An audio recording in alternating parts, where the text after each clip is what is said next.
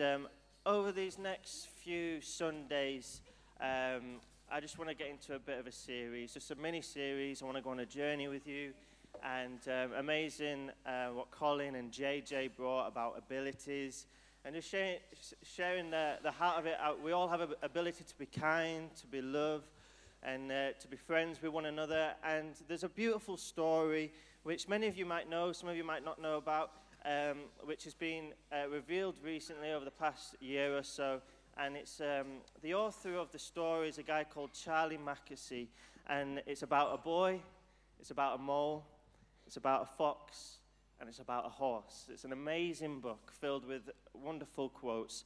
And I want to go on this journey with you about these four characters. And it's a story about relationships, it's about fears, it's about hopes, courage, kindness, and love. It's an honest conversation. And the author, Charlie Mackesy, he explains how all four characters represent different parts of the same person. So the inquisitive boy, the mole who is enthusiastic but a bit greedy, the fox who's been hurt so is withdrawn from life, slow to trust but wants to be part of things, and the horse who is the wisest bit, the deepest part of you, the soul. It's a book filled with conversations, incredible drawings that everyone can relate to. And I want to go on this short journey with you over the next few weeks on love, friendship, and kindness by pulling out some of these key conversations from the book, but also getting into some wonderful truths of the Christian faith. Charlie Mackesy, just a bit background about him. He was an atheist for a time. He didn't believe in God, but he had unexpected faith encounters. He recalls a time when he was crossing the bridge, London Bridge, on his bike, and he says this: there was one day when I was on my bike crossing a bridge in London, and there was a noise that lasted about 11 seconds, but it was this kind of noise: you're known, you're loved, this is it, God exists, and he loves you, he knows you, you're fully known, you're fully known, you're fully known. And Mackesy has revealed these wonderful encounters, and he's revealed the good news, the gospel, through his gifting of art, and which many people relate to across our nation and our world today. So let's get into this journey. And I want to begin this journey with a boy and a mole. And there's some amazing quotes in this book, and one of the first conversations between the boy and the mole is this: do you have a favorite saying? Asked the boy. Yes, said the mole. What is it? If at first you don't succeed, have some cake. I see, does it work? Every time. Amazing. In this story, and there was, if you don't know, there was a film released on this around Christmas time, Christmas 2022. And we see a mole that is obsessed with cake. He just loves cake. Cake is always on his mind. And they talk about what their home looks like. And he reveals that his home is a cake shop. And he is even going towards what he thinks is cake, but actually it's a tree. Cake is always on his mind. And you know what? Cake is not always on the mole's mind. It is also along my mind as well. And I thought it'd be appropriate to just have some cake today. And there's always a reason. You can always find a reason to have cake, can't you? When life's going well, occasions, celebrations, have some cake. But when it's not going so well, still have some cake. Who likes cake? Wow, that's a lot of hands. Who doesn't like cake? Just one or two, just two or three. Wow. And is it anyone's birthday today, just out of interest? Is it anyone's birthday? Are you just putting your hand up? Or is it actually your birthday? You're 59 today. I've got you a cake. I've got you a cake. Come to me after the service. Is it okay if I have a bit now?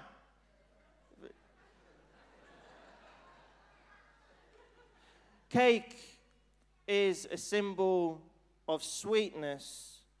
I'm going to have a bit. I got Victoria Sponge. Is that a good shout? Amazing. It's full of sweetness and celebrations. And we can always find a reason to have some cake. And it might not always be cake for some of us, but we all have that something that can comfort us, motivate us, fill us, and make us feel a little bit better for the time that we are in. I love this quote: if at first you don't succeed, have some cake, because we hear that if you don't succeed, just try, and try again. But the problem is if we keep on trying again, it can wear us out. We can get tired, we can get weary. Sometimes we just need space to slow down and breathe and be in the present moment that we're in. I've learned how to be in the present, said the mole. How? Asked the boy. I find a quiet spot, I close my eyes, and I breathe. Then what? Then I focus. What do you focus on? Cake.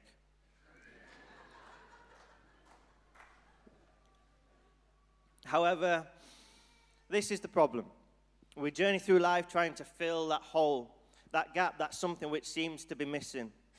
And what we do is we keep on trying to fill ourselves up with the stuff that really isn't going to truly satisfy us. I'll just have a bit more. I'll have a bit more, and I'll have a bit more. That will satisfy me. We can also we can be successful, be famous, have loads of money, and yet still think there's got to be something more to life than this. There is something that is deep within our soul that is tugging away at us, and we're trying to discover what that thing is. Who is it? What is that nudge? I want to tell you this morning, as sweet as cake is, it's not that. There is something so much sweeter. Denzel Washington, an amazing actor, said, inside every one of us, we have something tugging us, telling us that we should believe in something. He says the Bible is the answer to that. The greatest discovery in life is to be fully known and to be fully loved. And there is only one who can make that happen for you. His name is Jesus. And Jesus says these are amazing words in the Bible. I am the bread of life. Whoever comes to me will never go hungry, and whoever believes in me will never be thirsty. The best decision that we can all make is to come and be in relationship with Jesus. He is everything that we need. He is the one who can truly satisfy. He is the one who will fill in that gap and so much more if we let him into our lives and as we decide to give our life to him. I want you to know that whatever you are looking to fill up your soul, there is something greater. Psalm 107 verse 9 says, he satisfies the longing soul, and the hungry soul he fills with good things. There are times in life where we can be just angry at life. We can be angry at God. Why has he not provided? Why has the job that I thought God gave me not happened? Why has the relationship which I thought was the one broken? Why is this happening to me? Why has he not healed me? Whatever the circumstance, I encourage us all today to come to Jesus, to talk to Jesus, to stay in relationship with Jesus and be in relationship with him. Your soul can be filled not just with cake, but with the wonderful presence of God. God satisfies the longing soul. We begin to be truly satisfied when we long not for what he does, but for who he is. This is why David says in the Psalms, my soul longs for you. My soul longs for your presence. You are everything that I need. Life does come with its battles. Life does come with its struggles. There are trials and there are temptations. Jesus was tempted in the desert. He was tempted to turn stone into bread. But how did he respond? He responds from the word of the Lord. The man does not live on bread alone, but on every word that comes from the mouth of God. I've learned how to be present. How? I find a quiet spot, I shut my eyes, and I breathe. Then what do?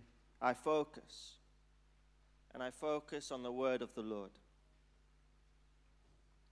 Fear not, for I am with you, and I will always be with you. Delight yourself in the Lord, and he will give you the desires of your heart. My grace is sufficient for you, for my power is made perfect in weakness. For I know the plans I have for you, declares the Lord, plans not to harm you, but to give you hope and a future. Come to me, all of you who are weary, and I will give you rest. Be strong and courageous, for I am with you wherever you go. This journey with the boy and the mole continues. What do you think success is? Asked the boy. To love, said the mole. Love is at the heart of this story, and the greatest love of all is found in the good news of Jesus Christ. For God so loved the world that he gave his one and only Son, that whoever believes in him shall not perish but have everlasting life. The greatest discovery in life is to be fully known and to be fully loved.